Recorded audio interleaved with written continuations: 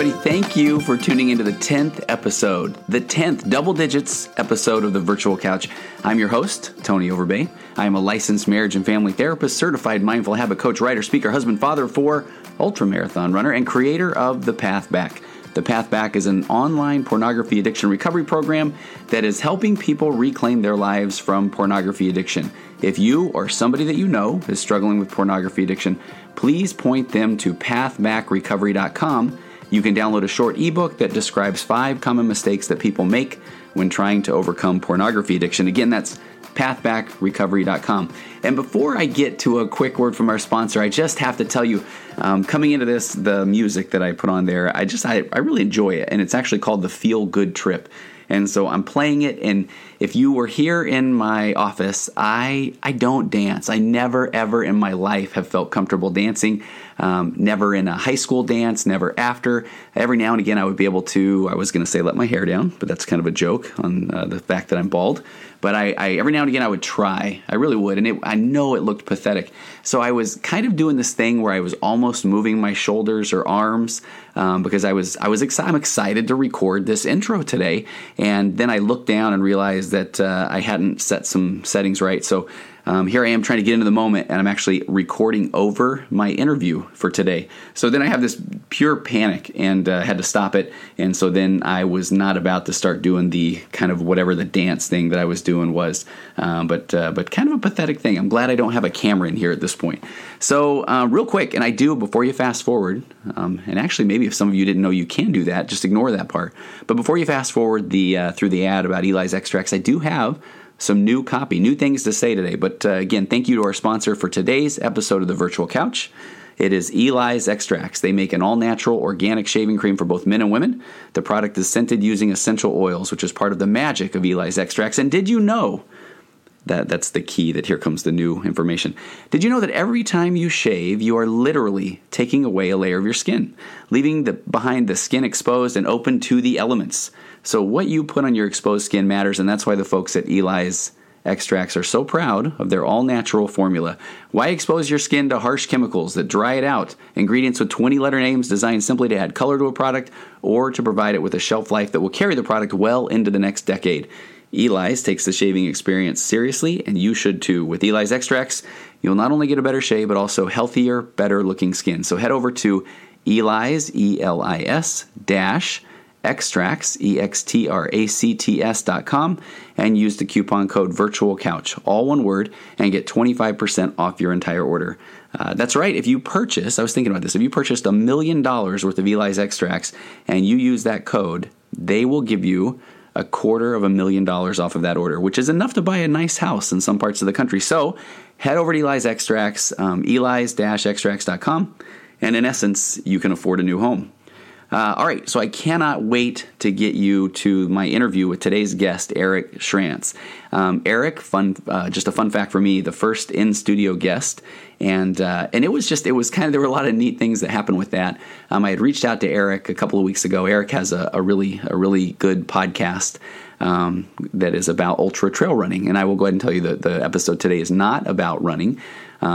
But Eric has a great podcast. I had reached out to him and was trying to find some time that I could interview him about the topic today. And he had kind of some quick availability. And if I didn't get to him quick, he was going to be gone for a little bit. So I actually had an opening in my schedule, in my therapy schedule. And so I booked him in one of those hours. And so that was kind of fun. I had a couple of clients before, and then Eric was coming in, and I didn't know if that was anything, odd for him to come in. And I told him he could wait in my waiting room if he wanted to, but was able to get him right in.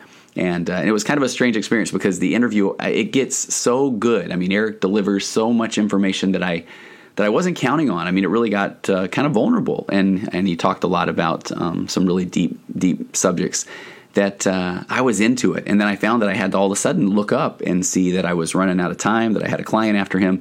Matter of fact, I had 7 more clients after him. So it was hard to kind of get back into the day for a little bit because it was such a good interview. So I really appreciated Eric coming in. and sharing what he did. So, but as the virtual couch is still kind of shiny and new, so I need help. I need people to be able to find the podcast however they can.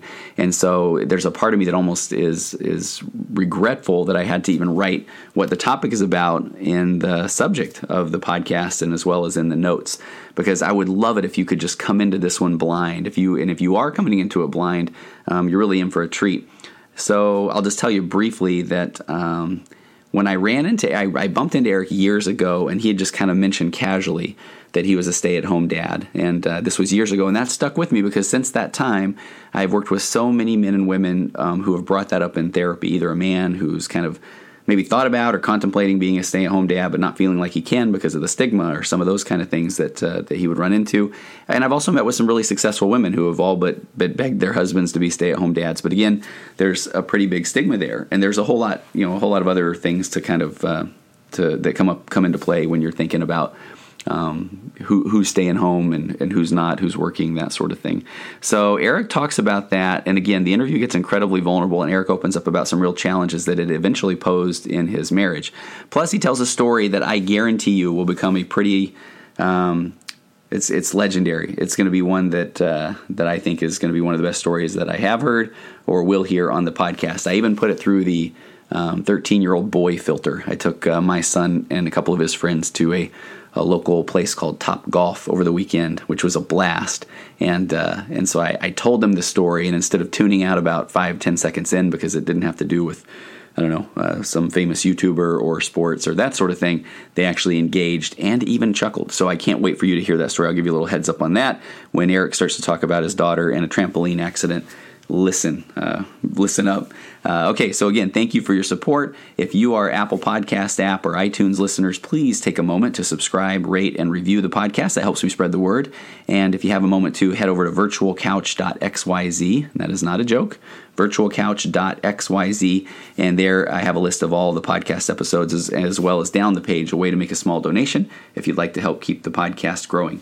And thanks in advance to the lovely, talented Aurora Florence for the song It's Wonderful, which wraps up each and every episode of the podcast, and I continually get comments that just are really wonderful comments about that song and how it gets stuck in people's head. And it was some funny stuff too, where some people have shared with me that it's good, but it's almost a bummer because at that point they know that the podcast is over, and I'm just so grateful for that kind of feedback.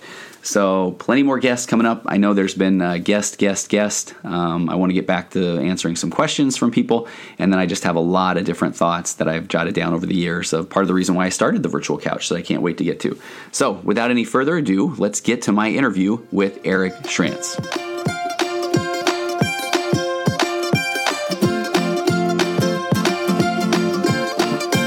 Okay, I think we're rolling. Tessie, I see some sound waves there. Check. So I am curious, do you remember the first when we met? I have a horrible memory, but I do remember. Okay. It was for either marking or unmarking AR-50. Yes, exactly. In 2010? Yeah, I want to say that. Yeah, I think that was the case, 09, right? 2010? Yeah. Something like that. Yeah, all right. So my guest today on the virtual couch is Eric Schranz, is the way you say it, right? Yep. Okay, because I want to go all full German on you. Schranz. In California, it's pronounced Sanchez. Oh, my email. I think people look at the letters and go SCHRANZ Sanchez, right? Because okay. It starts with an S, ends in a Z. Must be. No, I'm teasing. But okay. in the Midwest, Schranz. Here it's Schranz or Sanchez. Okay, and then in Europe it's the hard Schranz, yes. right? Is there a German meaning to that? It's one letter away from the... Yes, I do know what that is. You do know what it is. Studied German for 5 years. Yes, yeah, so that's the way we don't pronounce it here. Okay, exactly, right. Maybe I'll put that in the show notes. My wife was thrilled to learn that when we got married. Yeah, Wait a minute, it means what? You know what, let's leave that one as a mystery to the listeners. See if you can find that out and send to contact at pathbackrecovery.com for a prize, right? First one that tells me they found what Eric was talking about. But yeah, so Eric and I met, and I think you're right. We're ultra runners, and we were asked, I believe, to go check some course markings from a bandit who had ripped markings off of a 50-mile race course. Yep, the neighbor had been ripping them out. Didn't like runners, that crazy bunch of runners. Yeah, and ripped them and ripped them all down. So we went out. I think, were there anybody else or was it just us? I don't know. I kind of feel like it ended up just being you and I. And I thought that was funny because it's like, well, we're ultra runners and we're guys, so we'll get along, right? Yeah. And then I think we had to go, I don't know if we marked the course again or if we just looked for markings that were down. My memory's awful, but I do remember that. No, that's great. In about 2010. On that note, have you gotten lost on an ultra race before? Yeah. Not many. Okay. Yeah, I have, and they're never. You read about people who get lost for like 5 miles or 10 miles. Oh my God! What No, mine have been short. Short wrong turn. Okay. I have to tell you that area that we were checking the markings for my first 100, Rio del Lago 100, I did do 3 loops around that upper Buttes area because we were lost. My pacer and I got lost. You weren't supposed to do 3 loops? No. So, matter of fact, and I'll make it so quick, but, we're running, and I think it's 70, 80 miles in, first 100, and I see this little playground. I'm trying to play tricks with my mind to keep me going, and I think, man, my kids would love that playground, and I'm following my pacer. It's Teo.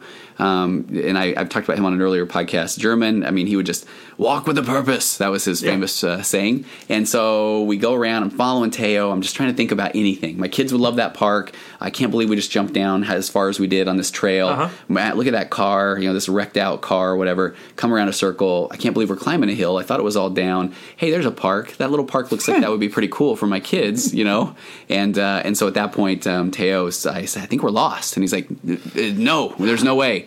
So then we jump down. I can't believe we have to go down this part of a trail. There's a little burned out car. We go up a hill again, and hey, there's a park. There's a park. Look at that. And I think my kids would like to play that. And so thankfully we stopped at that point and waited for some other headlamps. And then they said, follow this trail. And at this point, I'm like, it goes down. There's a hill. There's a burned out car. I'll kind of hang out here and wait when you guys get back to the park. And we ended up finding. So I did do 104 miles on my first 100.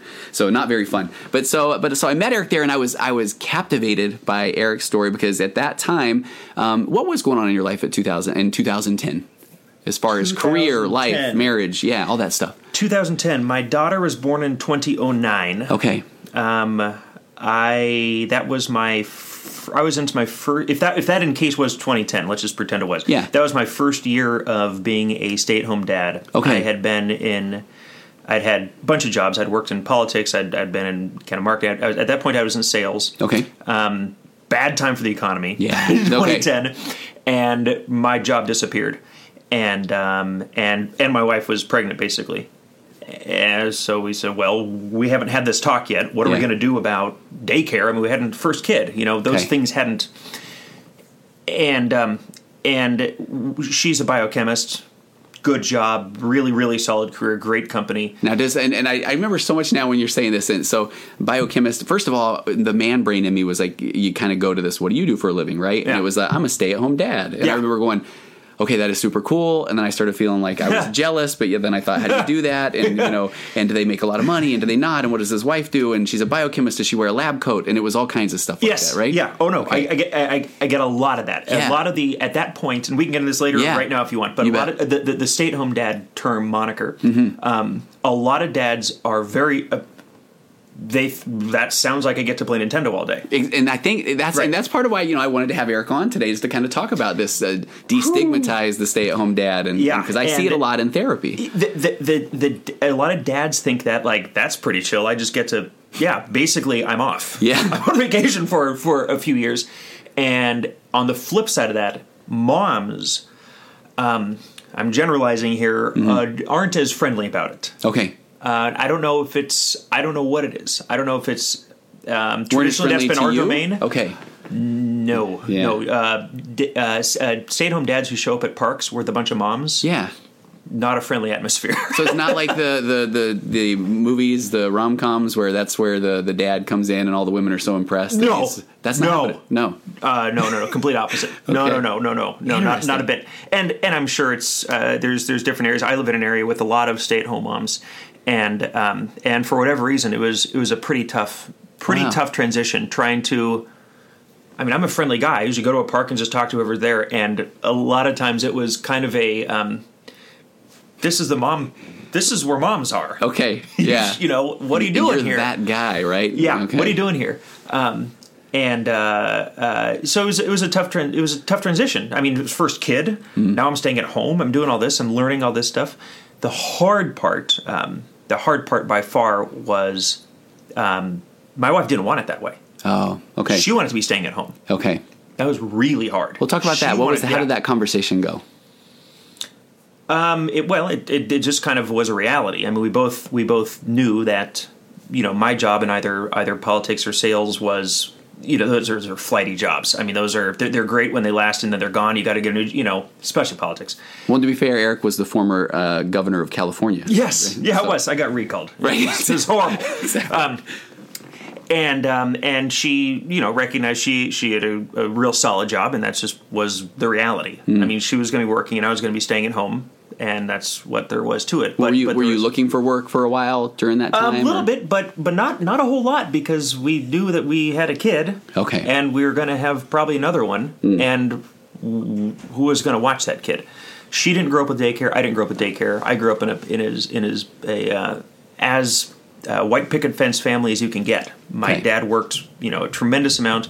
My mom stayed home with us, and that's how it was. Sam, my wife, grew up almost opposite that. Completely broken family, living with different. She lived with her mom for some time. She lived with her grandparents for some time, with aunts. She kind of grew up, kind of mixed up a little bit. But we both had the same goals for our family, that we didn't want to do daycare. We didn't want to, have a nanny or anything like that. We wanted to raise the kid. How long had you been married at the time when you had your first child? We got married in 2005. Okay, so you had a few years together. Yeah, we had a few years. Okay. And we'd been together since 2001. So we'd grown accustomed to it. But it was a change, and it meant completely different scheduling for all of us. At this point in 2010, I was trying to launch URP. Okay. And you want to fill people in on that? And obviously I will have probably gone on about it in the intro, but URP is? Ultra Runner Podcast. Yeah. Ultra Runner Podcast. So at that time I was running, and I had met, like we do in long distance running, you meet people, you meet friends, and you just go on runs and you talk about fanciful things and these crazy ideas. And Scott, Don, and the other Scott had got into my head that they were going to start this podcast they'd started a podcast about running, and all we're going to do is talk about running, and people are going to give us free shoes. Okay, and that was the goal. That sounds awesome. It does. We're going to talk about running, and people are going to give us free shoes and free race entries. Great. I'd never listened to a podcast in my life, but they said just show up and we're just going to talk about running, and here are the guests we're going to have. I believe they'd done one episode by that point, or maybe 2 episodes. Scott worked at a radio station, so he had this incredible studio, and we went to the studio, and it was really cool, and all these buttons and mics and everything. And when we started it. Shortly thereafter, Scott and Don left to do their own thing, so it was just Scott and I. And it was a lot of work. But like a lot of people in our sport, we dive in, whatever the terminology is, we dive, full, jump in all the way. Yeah. And that's what I did. I was putting in a tremendous amount of work. So I'm curious if you had this experience where when you are floating that out to your wife that you will be the stay-at-home dad, and that were you a dreamer? Had you thrown out ideas before? Because I do run into people here that feel like if they are saying, I tell you what, I'm going to write a book, or I'm going to do a podcast, and their wife has heard, you're also going to start your own company, and you're going to, whatever. And I mean, were you that guy, or no? Was this I new? I wasn't saying at that point this is going to be my job at all. Okay. At all. At that point, it was the shoes and the I mean, at that point, the podcasting medium was dormant. Yeah. I mean, there was no money in it. Nobody was making any money. There was no, as far as I knew, no possibility of actually making a career out of it. We just thought it'd be cool to get free stuff. Yeah. It was I'm going to stay at home and clean the house and work on stuff and try to build a deck. Okay. And I'm going to be at home doing this stuff and taking care of all this stuff while you're at work. Yeah. To compound it, she works in Vacaville, so she works 45 minutes away, which adds to traffic and everything. And she was in essence working 10 or 11 hours a day. Wow. Which was a lot. And we made it through the first year fine. I was trying to keep URP my as far away from family as possible. So I was able to focus on my newborn and then infant daughter and learning all this stuff, and trying to be this dad. So I was getting up really early in the morning to do it. And to run really, I was getting up at 2 in the morning, 2:30 in the morning. And I'd run 20 miles, and then I'd do URP stuff. I love that. If you don't mind, if I do feel like, do you ever run into this as an ultra runner?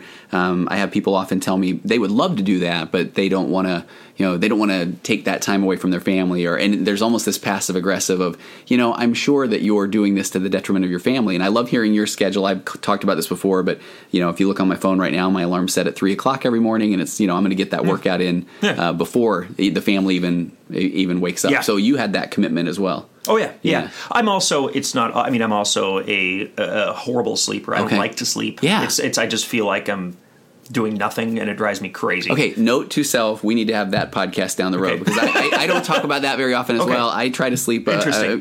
I like to get about 4 hours of sleep. Yeah. Anything more, I feel like I'm wasting time. But I don't say that out loud very often. Drives me crazy because runners get mad at you, say you need to rest. 100%. You need the rest. And it's going to catch up to me. And it's been 20 years that I've been doing it. I wake up and I just think, what was I just doing? Yep. Yeah. What a waste.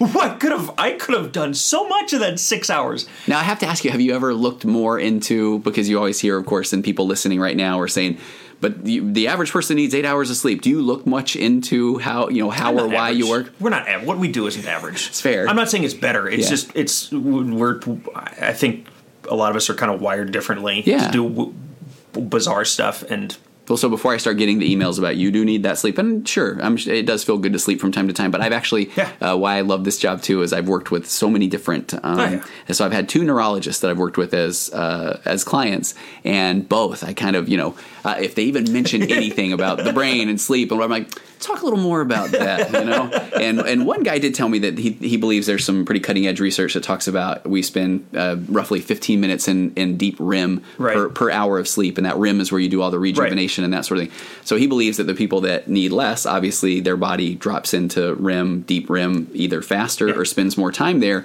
So in theory, then maybe you and I are spending a half an hour in REM instead of 15 minutes. So our 4 hours is someone else's 8 hours. There's all sorts of theory. I've heard the other theory that you need, like, there's cycles. There's like a REM cycle, and some people are on like a 3-hour cycle. Yeah. So you need either 3, 6, or 9. Oh, all right. So if you wake up in between that, you're going to mess it up. I can move on to 3 then. 2, 4, 6, whatever it's going to be. Nice. But anyway, so I would be. Yeah. I'm just not a big fan of sleep. Yeah.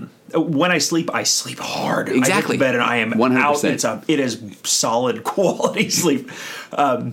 And so I was getting up really early in the morning to do that, and then being a dad during the day. And being a dad was, trying to take care of the house, take care of our one kid at the time who was born completely healthy, nothing weird at all. But, there's stuff to do. Yeah. There's stuff to keep her busy. Very, very, very active girl.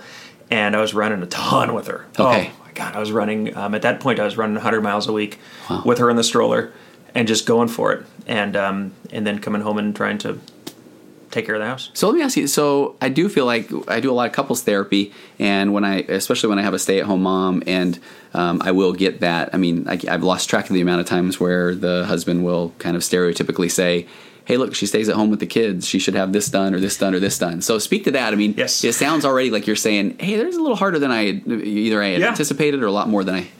And my answer is it's both. Okay. When I hear parents, especially parents of one child, and I look back at myself and say, "You were complaining with one kid." Okay. Yeah. I was stressed out with one kid, but it's new. It's one kid, but that's actually like 10 kids because it's your first kid, and there's all this stuff going on. Sure. And there's appointments, and there's just so much stuff going on. And on the other side, it's I get that still. My wife comes home and says, "You went home? What in the world? What did you do? What happened?" Yeah.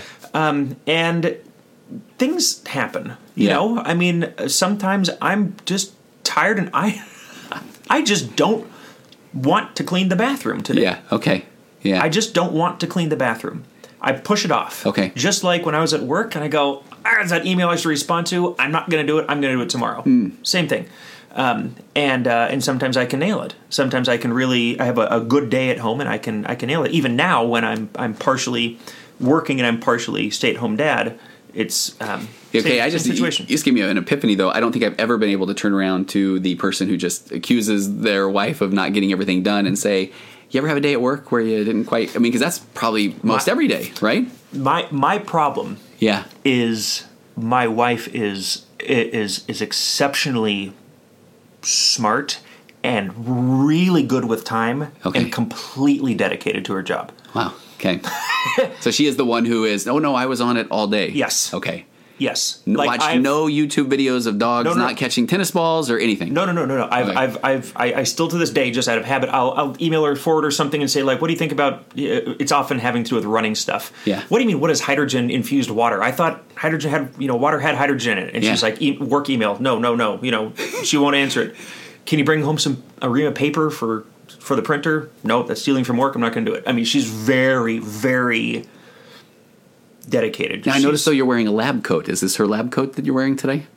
Not a lab coat. No, but okay, but so she is dialed in, right? And okay, so trying to play you probably didn't get. I'm wrong, because she does. Yeah. She's exceptional at that, and so I can't play that card. Yeah, but I like your honesty, your awareness, right? About there are some days where I'm not on it. Sure. Yeah, and we are yin and yang completely when it comes to extrovert introvert. She's a complete scientific introvert. I am very, very extrovert. If I came home and she was at home, the kids were bouncing off the walls. Why don't you take them to the park and play? She's not going to take them to the park. Gotcha. Because there's people there, and she might have to talk to them. Okay. So there's. I recognize. I think we both recognize what we're each good at, and right now, for the past few years, it's been a pretty good blend of playing off each other's good qualities and recognizing each other's bads to an extent. Sure. Okay, and let's go back to when you first started telling people. I mean, and I go back to this man brain response when I say to you, who I just meet, what do you do for a living, right? And I already have, I've been to a couple of trainings where we talk about that is such a guy move of, kind of like pounding our chest, or because we're trying to see, do I do something cooler than this guy? Do I make more money than this guy? Will this guy be impressed with me, or will I be impressed with him? And so, what does that feel like, especially back in let's go back to 2010, 2011. What did that feel like when you would get into those, man brain conversations? That's an excellent question. The question that follows it is always, what does your wife do? Oh. So what do you do? Interesting. I'm stay-at-home dad. What does your wife do? Never really noticed that before. So what does that say to you? I mean, what's going on in your brain with that? Where's the money coming from? Yeah, right. Okay. And that's a deep thing within me. I mean, that triggers a tremendous amount of insecurities and issues as months and years went by with this arrangement. But you're right. I mean, that's what do you do? And I would say that, and a lot of times, I would say with some hesitation, because it sounds traditionally sounds weak, to say as a man, to say I stay at home with the kids and I change diapers and I clean toilets. Right. That's not cool. That's and so it took a while to be comfortable saying that. Did you ever go through any other variations of, I'm a writer, I'm a whatever, no, I'm working not on really. Okay. I mean, I stay at home. For a while it was, we're trying to figure it out, something, but no, it was pretty much, that's what I do. And I don't know, I wish I'd thought about this more back then. I don't know what percentage of people, took an interest in it or said that's weird, and what the gender breakdowns were, but it took a while to get that to be comfortable and to accept that this is okay. This is what I'm doing now. Yeah. And in the back of my mind, thinking, am I going to go back to work again, or like, is this going to be, how long is this going to go on for, and more kids, or with a job you have. Okay, this is my job, and I hope to be here in 5 years. I hope to be here in 10 years. But that it's I want to raise good kids. Sure. But then but that's such a nebulous idea. Yeah. I mean, now what? Yeah. Yeah. So had you ever thought about when the kids are all in school, then that's pretty much, well, we're real close to that. Okay. My daughter's in 3rd grade, and then my son is 5 in kindergarten. So this is the first year where they are both in school 5 days a week. Okay. He's only till 11:30, but I've got time now. Yeah. I've got 3 hours, but it's different because I'm not just a stay-at-home dad, but I've got a small business that I'm working 4 hours a day at least. Okay. So it gives me something to do, and there's some income coming in, which once that started happening 2 or 3 years ago, really 2 years ago, that changed the dynamic for me a ton. Okay. Because I guess I don't know if guilt is the right word. Well, we can even, maybe if we step back to when you talked about all the things that would go through your mind, right? Yeah. That you would feel, because where do those come from? You were raised with parents that said what, I mean, I'm curious. I was raised for 18 years. Dad works a ton. Mom stays at home with us. And everybody I knew was like that. Yeah. I don't think anybody who's both, I probably know a few kids who both parents who worked. Yeah. Every kid I knew, I'm 42, so this is in the 80s. Yeah. Every kid I knew had two parents. Every kid I knew dad went to work. So yeah, some moms work, but not really. Yeah. And so that's just how I was raised. Yeah. And this is how it's supposed to be. So it's kind of funny when you go back into the neurology of that, or the way the brain's working. I mean, that is such a habit-based thought pattern, right? That those that is deeply ingrained in you. So then when you're living it, then, and I had written down a note here. What did your parents give you much feedback, especially your dad? Good question. When I don't remember the exact point that came up, but I think it was something like, well, what are you gonna do with your what are you gonna do with the kid? You know, and I had said, I think kind of embarrassingly, well, we're gonna try it. I'm gonna stay home. Yeah. Oh, you're gonna be a stay-at-home dad. Yeah, and it took a few months, and I had some conversations with my mom, and you're doing a great job. You're doing such a great job. Your kids are doing fine. Everything looks great.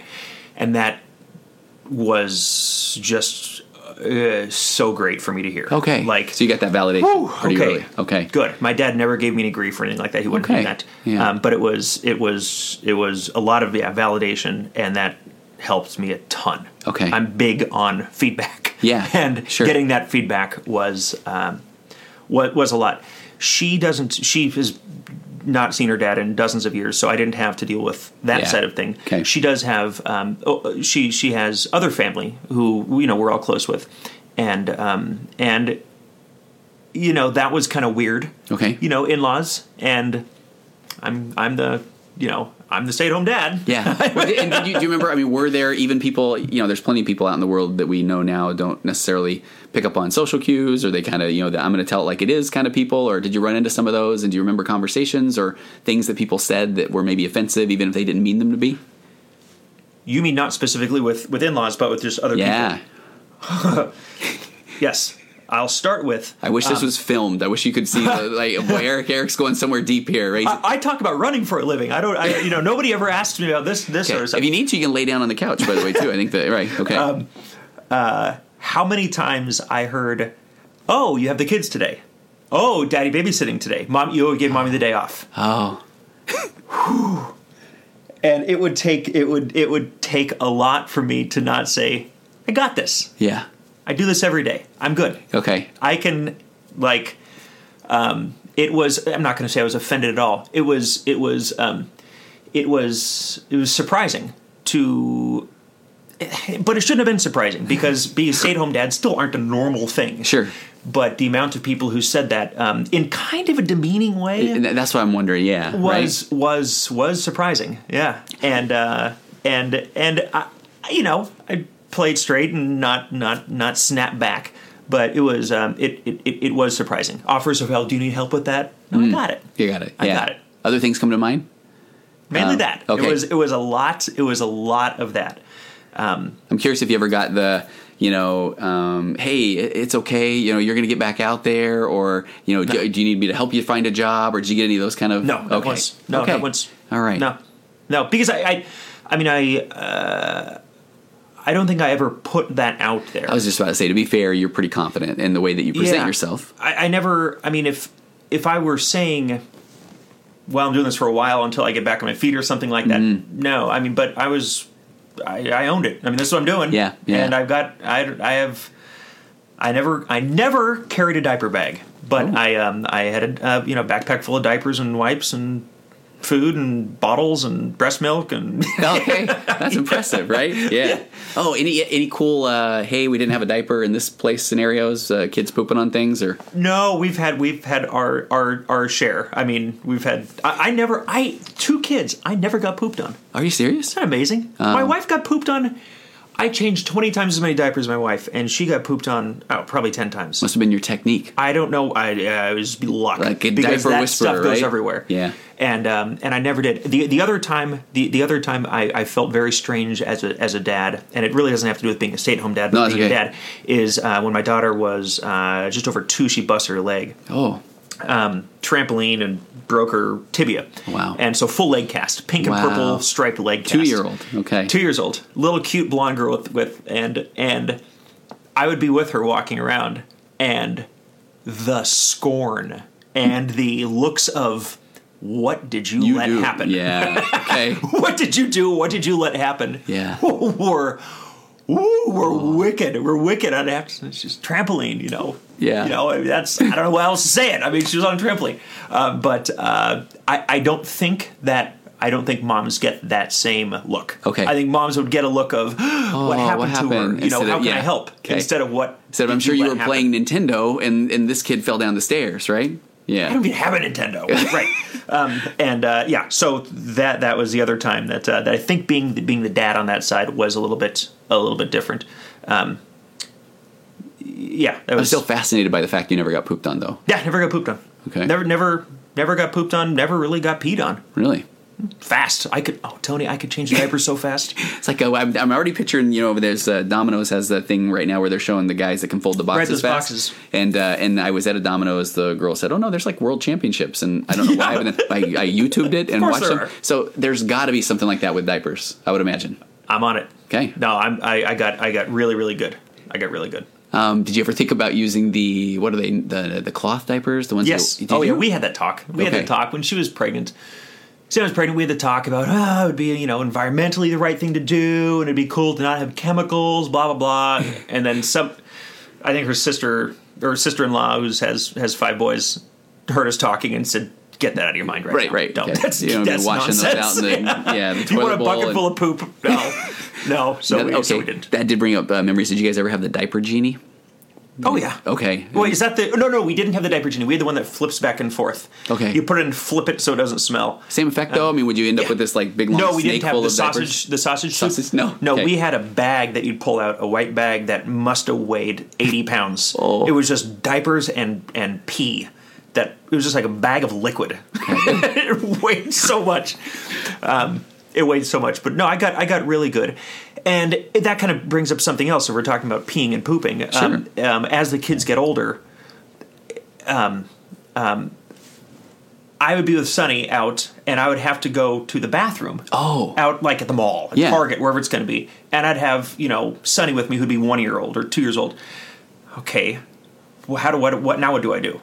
I go in, and I would be holding her usually. I would never take a stroller or anything like that.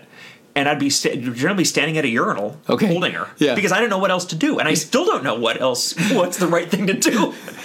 You can't put her on the ground in a bathroom. Right. I can't leave her out. Hand her to a stranger. Hey, can you hang on to, right? So I would just be standing at a urinal holding the baby. I feel like we're developing some sort of Olympic games here where where you'd be able to hold a kid at a urinal, do a diaper. Maybe that's right? And a lot of this stuff, I would even look it up. I would Google how to pee with a daughter, type of thing, and a lot of weird stuff comes up. So don't, clear your cache after Or that. there's a plug for my pornography and compulsive sexual behavior program, pathbackrecovery.com. All right, back to you. Yeah, but you Google it to try. I mean, those little things would come up, and I'd, you just do it. I mean, as a parent, you just kind of are wired to figure what's going to work, and peeing with a baby, you do it. Does that bring up any? I mean, do you have any nice epic fail stories along? Not even just still in the pee and poo range, but just with being out with the kids in general. Oh boy! Once again, back to my lousy memory. None that I can come up with right now. No, that's okay. Hey, go ahead. No, it was.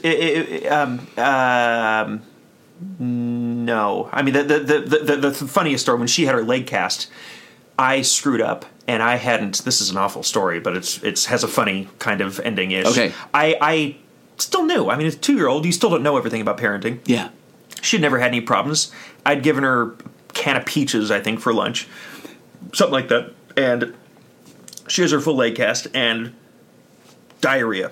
Oh. Squeezes out side of the diaper. Heading down into the leg cast. Oh. Into the top of the leg cast. And I just remember completely panicking. Sure. Looking at it going, oh no. Oh no. So, first instinct, run to Google. Okay. Poop in a cast. You know what to do?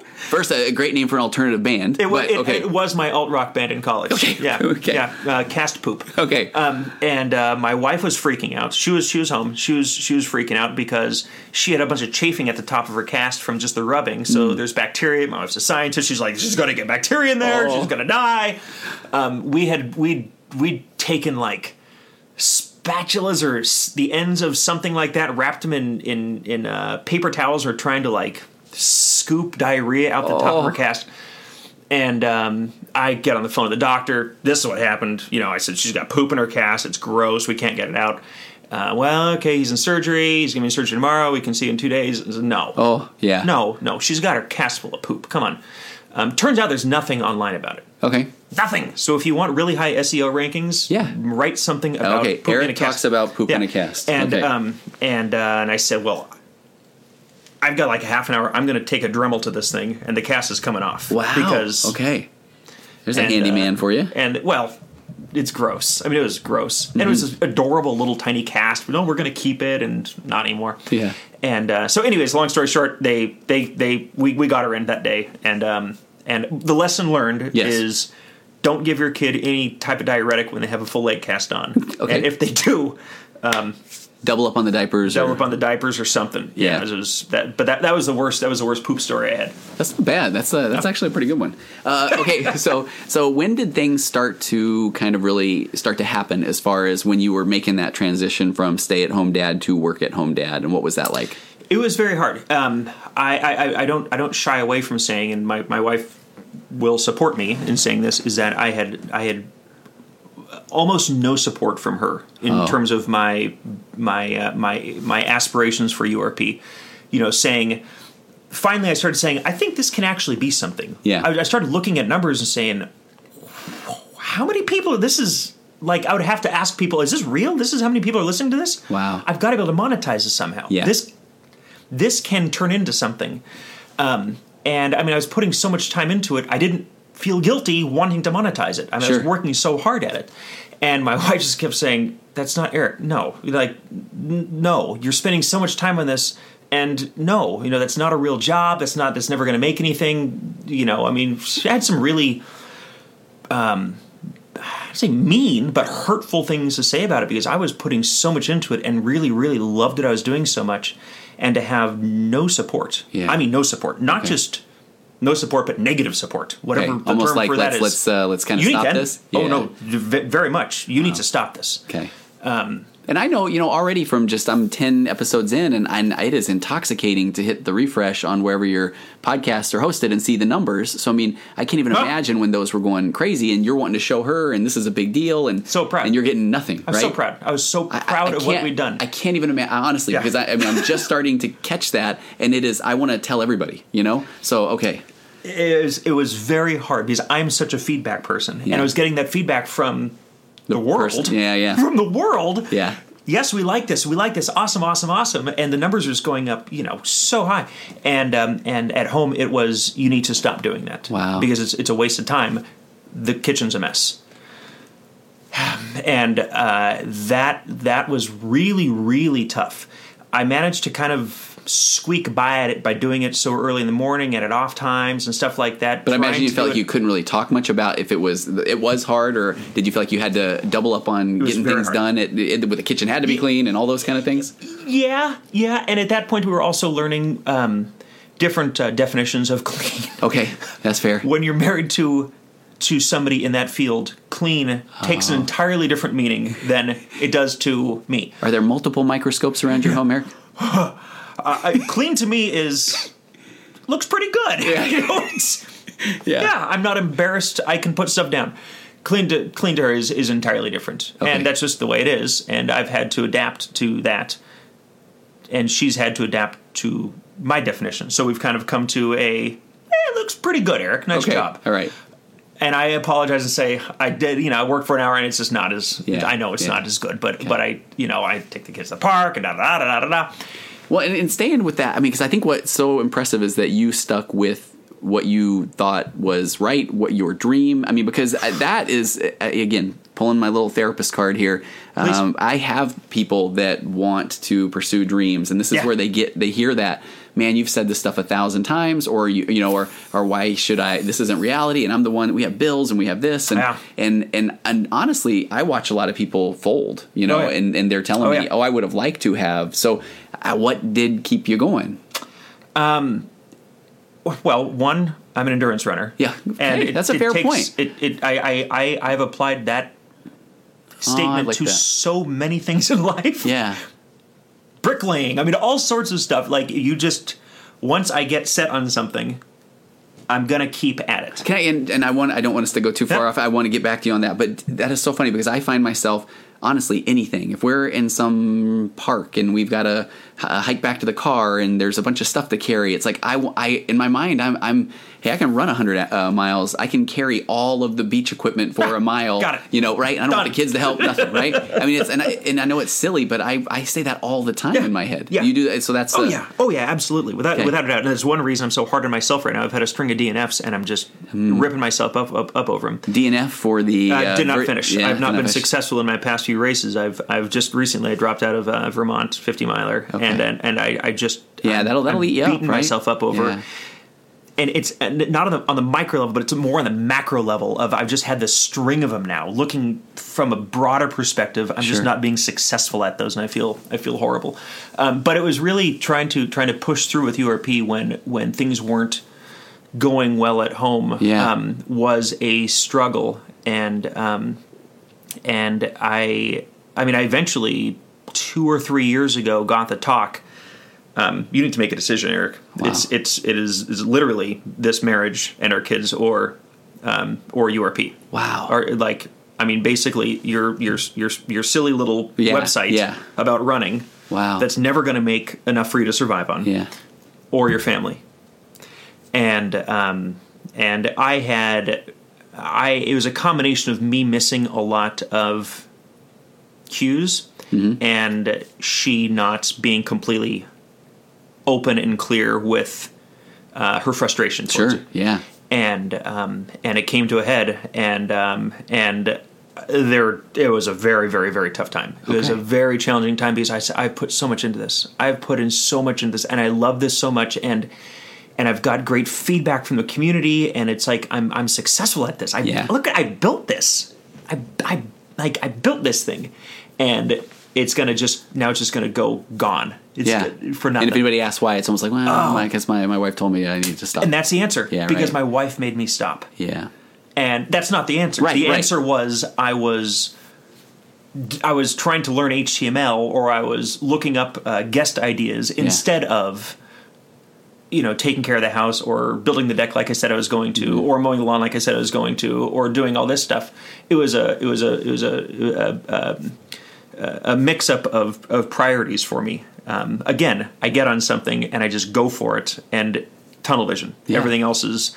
Luckily, I didn't give up on my kids. I mean, that's a pretty. But naturally, I think for most people, I mean, you're gonna get that part done. Yeah, exactly. But everything else, all the other time I had, was going into this. Yeah. So how did that work? I mean, and again, marriage therapist brain is going crazy because I do so much couples work, and if you ever folks listening, go Google EFT, emotionally focused therapy. It sounds like neither one of you really were able to put out what in EFT world we say, here's my emotional bid, here's my heart, this is what it means to me, and have the other person respond with pure empathy. Like, seek first to understand. Tell me how important this is. Tell me what this means to you, because in theory there will be more awareness. You're able to then come back and share your thoughts, but it's not the fixing and judgment, I can't believe you, or that sort of thing. I think that I was I'm usually lay it all out there. Yeah. I have no problem. I've actually, to a fault, a lot. I think I a lot of times provide too much information, maybe too emotional, and that's probably another yin and yang of us. She is generally, and I'm going to assume that's probably a traditional female answer. and she is more closed, not going to provide that information and until it blows up. Yeah. And that's probably traditionally a guy thing, and that's just kind of how we have been, and now we laugh about it, and it's tough when you're going through that and trying to figure out your roles in marriage and parenting and everything. It's tough, but now we have realized our roles are, I don't want to say reversed, but just well, that doesn't modified. make it, because I do see at times there's couples where there is kind of the maybe the guy is more open or sensitive or communicative or whatever, and the wife isn't, right? That's me. And so already that's kind of an interesting dynamic. Now throw in the whole concept of what we're talking about today with the stay-at-home dad and the mom learning that. I mean, you just double down on that, right? I think it's probably even exponential. You're like, and at the same time trying to with tremendous feelings of. I think guilt or what the right word is, that I'm a freeloader. Yeah. That's still kind of just running around in your head at times? Oh, huge. Oh, yeah. Huge. Okay. Huge. What if Sam died in a car accident today? What would I do? Mm-hmm. I can't, what would I do? Ugh, that sort of thing. For a while it was when we were having the real hard talk on it's URP or the family, she divorced me. Yeah. Then what? Then what the hell have I been out of the job market for a while? That, right? Hey, I'm really good at making ultra running websites and podcasts. It's and that was real tough. That was very tough. But I still have those feelings of guilt and of inadequacy that I'm being taken care of. And I don't want to go on this tangent, but I feel like in every podcast I start to are you familiar with the concept of mindfulness or meditation, or do you do much with that? No. Oh, okay. No. I mean, I know of mindfulness because of mindful running and stuff like that. Okay. No. Okay. It's just in the sense of, boy, if we're ever just kind of sit back and observe our thoughts for a minute. Well, that's running for me. Right. They go everywhere. Yeah. Oh. Yeah, right. Oh. So, but yet we have this tendency to snag onto those negative ones and say, I'll follow this one, right? That's running for me. Yeah. And I've rationalized my bad memory. When I go running and I noodle through everything, positive, negative, I come up with all the answers for everything, and then I forget them all. I get home and they're gone. Yeah. And I used to run. I literally ran with a little recorder, and would just talk and say things that I knew were going to help me in the future, and I knew that were going to help me figure out ways forward with URP, with family, with Sam, with everything. And just go over them when I got home, so I could remember those thoughts I had. That some were really positive, and then try to figure out the answers to the negative ones. So when you were then give me more about how did you break through that then? So you got all these negative thoughts, emotions, that sort of thing. What led to then? Okay, I can do this, and the marriage. I'm not keeps broken going. through. Well, I'm not broken through them. I still have those feelings of inadequacy. Absolutely. She works and I don't. Okay, but what happened with it's this or the marriage? How did you resolve that? I quite honestly, it's coincidentally, I had a marriage and family therapist from Colorado on my show. Okay, and said, "I'm on the couch. Help me." Yeah, this is my problem right now. And he's a runner, and I'd never talked to a therapist in my life. Mm-hmm. And I said, this is my situation, and I'm recording it. Okay. Here's my problem. Yeah. And we got through a obsession, whatever you want to call it, on you need to step back and figure out balance. Yeah. You've got to balance, because if given the opportunity, if you give me a mile, give me an inch, I'm going to take a mile.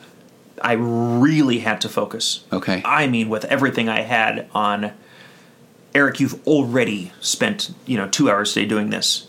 You've got to step away and focus on family stuff on the house right now. You've got to. It's almost setting more boundaries for yourself. Call it what you will. Okay. But focus like I haven't focused before on. I've already done this. I've got this. Okay, stop obsessing on it. Okay.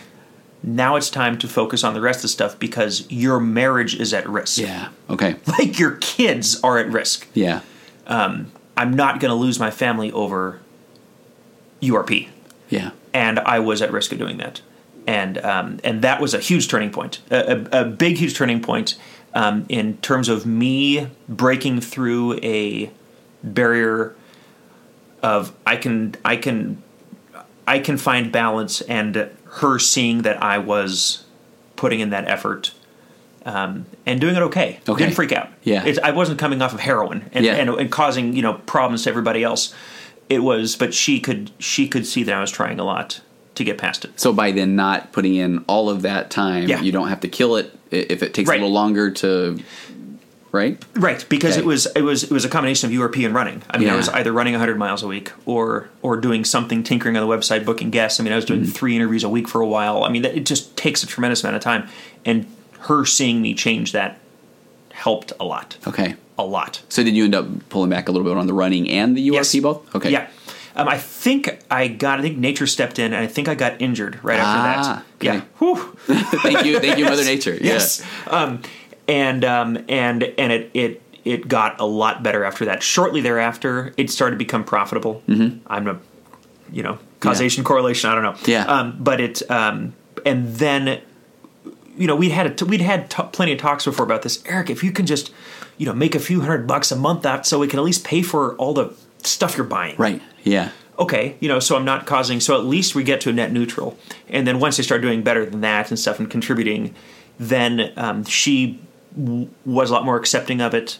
My kids have grown up with me doing this, so they understood Daddy's working right now. He's not, don't ask him to make sandwiches. He's at work, just like parents who work at home do. Sure. And now we're okay. And now we're okay. She even agreed, and we remodeled the house 2 years ago to seed a den. We had a bedroom that I turned into a studio. Wow. And so that was a huge, when that happened, I knew, okay. Because she's now turned toward you and this. We are now at a pretty good balance. Okay. Right now, she would love for me to have a quote-unquote real job. I think theoretically she'd like me to have a real job where I work for the state and have a pension and health care for the rest of our lives. Sounds great. She doesn't want to drive to Vacaville every day. She doesn't want to have this commute. Theoretically, I think she'd like to be at home with the kids. Mm-hmm. Practically, I'm not so sure. Yeah.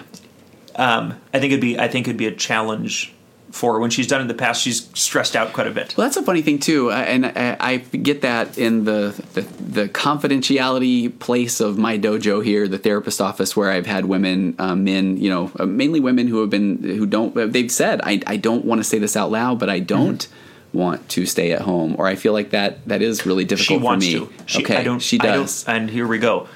Now, hardly confidential when I'm talking into a microphone. I don't think she'd be good at it. Okay. And that, if she's listening, the end of my marriage has happened. I'll edit in a little while ago of 5 minutes earlier. Thanks, Eric, for coming on the pod. Okay. We've had this talk. Yeah. I think it'd be very, very tough for her. Mm-hmm. Being a micro detail, just absolute, to all of a sudden step into, I guess it'd be like being a person who a single woman or man who steps into a marriage. Yeah. And now you've got these kids and these duties every single day. Be yeah. Obviously, she spends a ton of time with the kids and a ton of time, but doing it day, every single day, is tough and it's a drain. Yeah. And she'd be fine. She'd be great. But I think it would be a big change for her. A big change for her. So in terms of then this real job, making more money, that sort of thing, I think that's kind of nice segue as we're kind of getting toward the end here.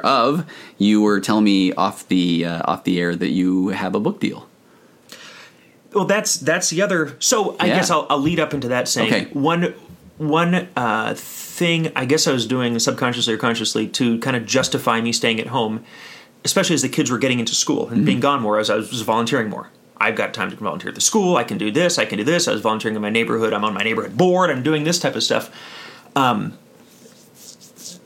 as the site has grown and as my job URP has grown, it's just taking more time. So I have less time now for volunteer stuff and stuff that is presented to me that's going to pay bills with money, not just shoes anymore. I'm past shoes and free race entries. Is pushing all the volunteer stuff out. Okay. So now it's so I'm going to be writing a book starting in January, and that's going to take a tremendous amount of time and travel. It's about the entire state of California. Wow. So it's going to take a lot of time and travel. And we've had that talk. We've had this talk like, I'm going to start this in January. Yeah. And, in March, when I'm still doing it every single weekend, and I'm flying someplace every single weekend to do this, I need your support. Okay. Promise me you're going to support me and not, She's okay with it. So we're at a point now where, okay, there's money and that's a good number. That's going to be worth it. So let's do it. How long do you anticipate that book project?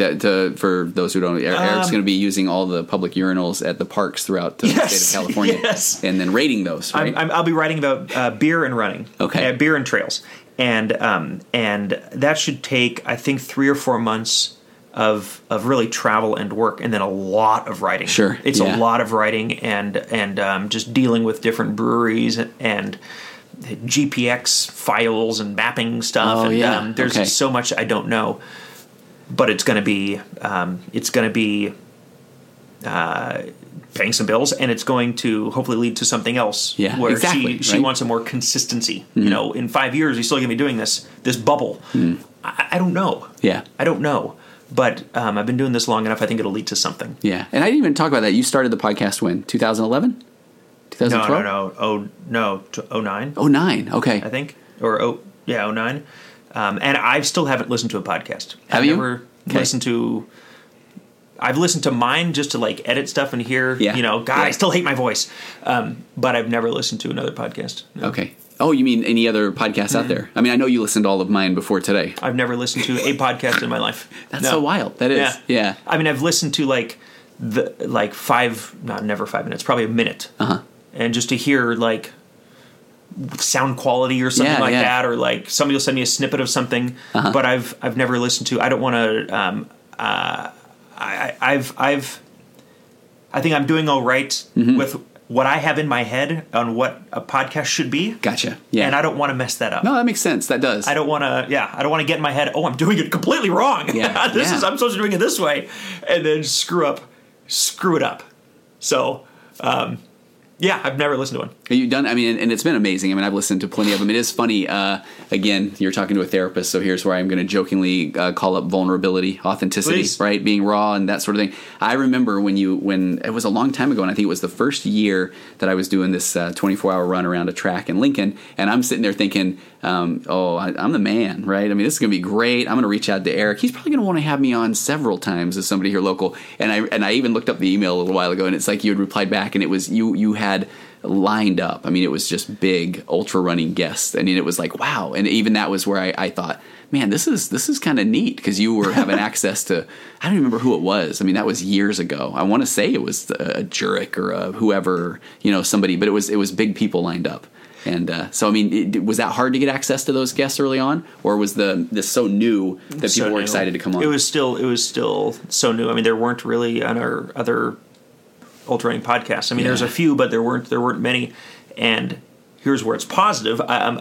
Since I was at home, I could book whenever I wanted. Oh yeah, I'm available at 10:30 on a Wednesday. Yeah, if you have a normal job, you can do it. But a lot of people can't do that. No, it's hard. Today it was I had a cancellation at this time. Eric's here in my office, which I'm so grateful for. First in studio guest, and wearing the virtual couch robe that we provided. But I'm so grateful for that. But it's I've already had to record some at 10 at night or whenever, right? Weird stuff like that. Yeah, and I'm fortunate to let that happen. And that kind of leads to something else. I used to get down when I used to be at the park with Sonny and Van when they were young. I'd see parents sitting at the park and the kids were playing, and parents would be there on their phones. I just think, well, lazy. Come on, go engage your kids, or go do something. And now I find myself doing it, but I'm doing work. Okay. And for all I know, they were doing work too. And I was looking at them thinking, you're over there playing Candy Crush, right? And they were probably doing work, fortunate enough to be able to work mobily and spend time with their kids. Yeah. And it's just, there's all these things that happen that you look back, you go, it's probably what's happening. So I'm very, very fortunate that I love that perspective of non-judgment, and then my automatic therapist brain working with parents who are struggling with parenting is that they probably were playing Candy Crush. To be fair, I think they were. Well, but your sentiment is wonderful, right?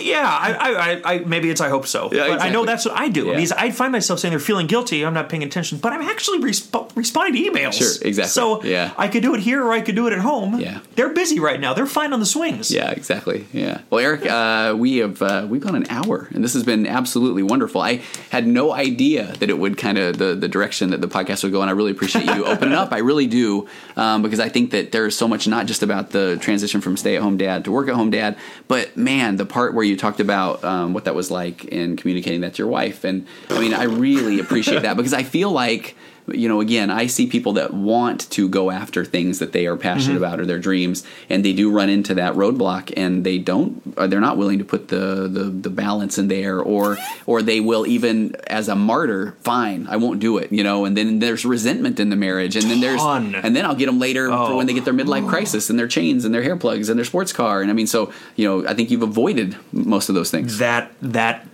right there was, I knew that was coming, and I knew it. I said, if she makes me stop this, there's going to be so much resentment, and that's just not healthy. Yeah. And there's no way to stop it, but she's resenting what I'm doing right now, so we've got to. Yeah. So hopefully, we'll follow back up when you get the book out there, right? But I really appreciate your time today. And so where can people find you? ultrarunnerpodcast.com. Okay, and then go find and subscribe on iTunes and wherever else your podcasts. And I don't know any of that stuff. Don't you? Emails like, the RSS feed, the feed burner is down. I go, I don't know what that means. Okay. Restart something, right? Yeah. I know. I do love it today when Eric came in. I'm like, okay, Eric, look at this microphone and this and that. And he's like, I don't know, right? I will give myself credit. I'm really good at booking guests, getting questions, and talking about running. Yeah. All the other stuff, well, you're doing a great job, though. You have me and probably everybody else fooled if that's the case. Then. Okay, well, so, good. Eric, thank you so much for joining me today on the virtual couch. And this is gonna be cheesy. Let me end with a nice cliche. Please. I will see you out on the trails. Huh? That was pretty good. Well done. Okay. All right. Thanks, Eric. Compressed emotions flying past our heads and out the other end. The pressures of the daily grind, it's wonderful. Elastic waste and rubber ghost are floating past the midnight hour. They push aside the things that matter most. It's wonderful.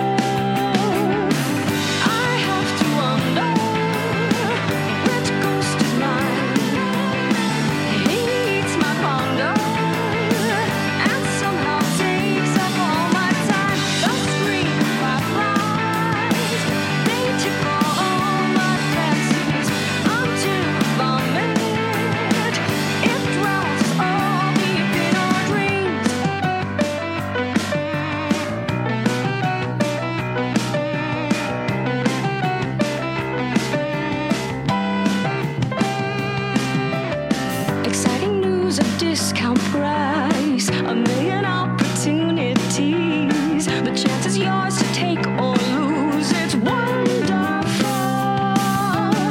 Fun's always on the back burner until the inopportune time. You're always pushed to go farther. Shut up, it's wonderful.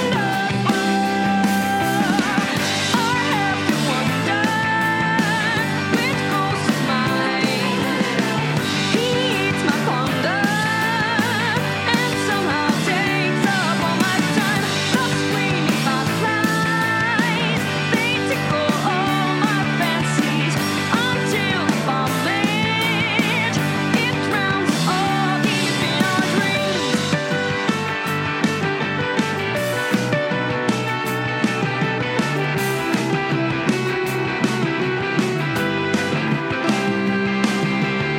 Develop distance, don't explode.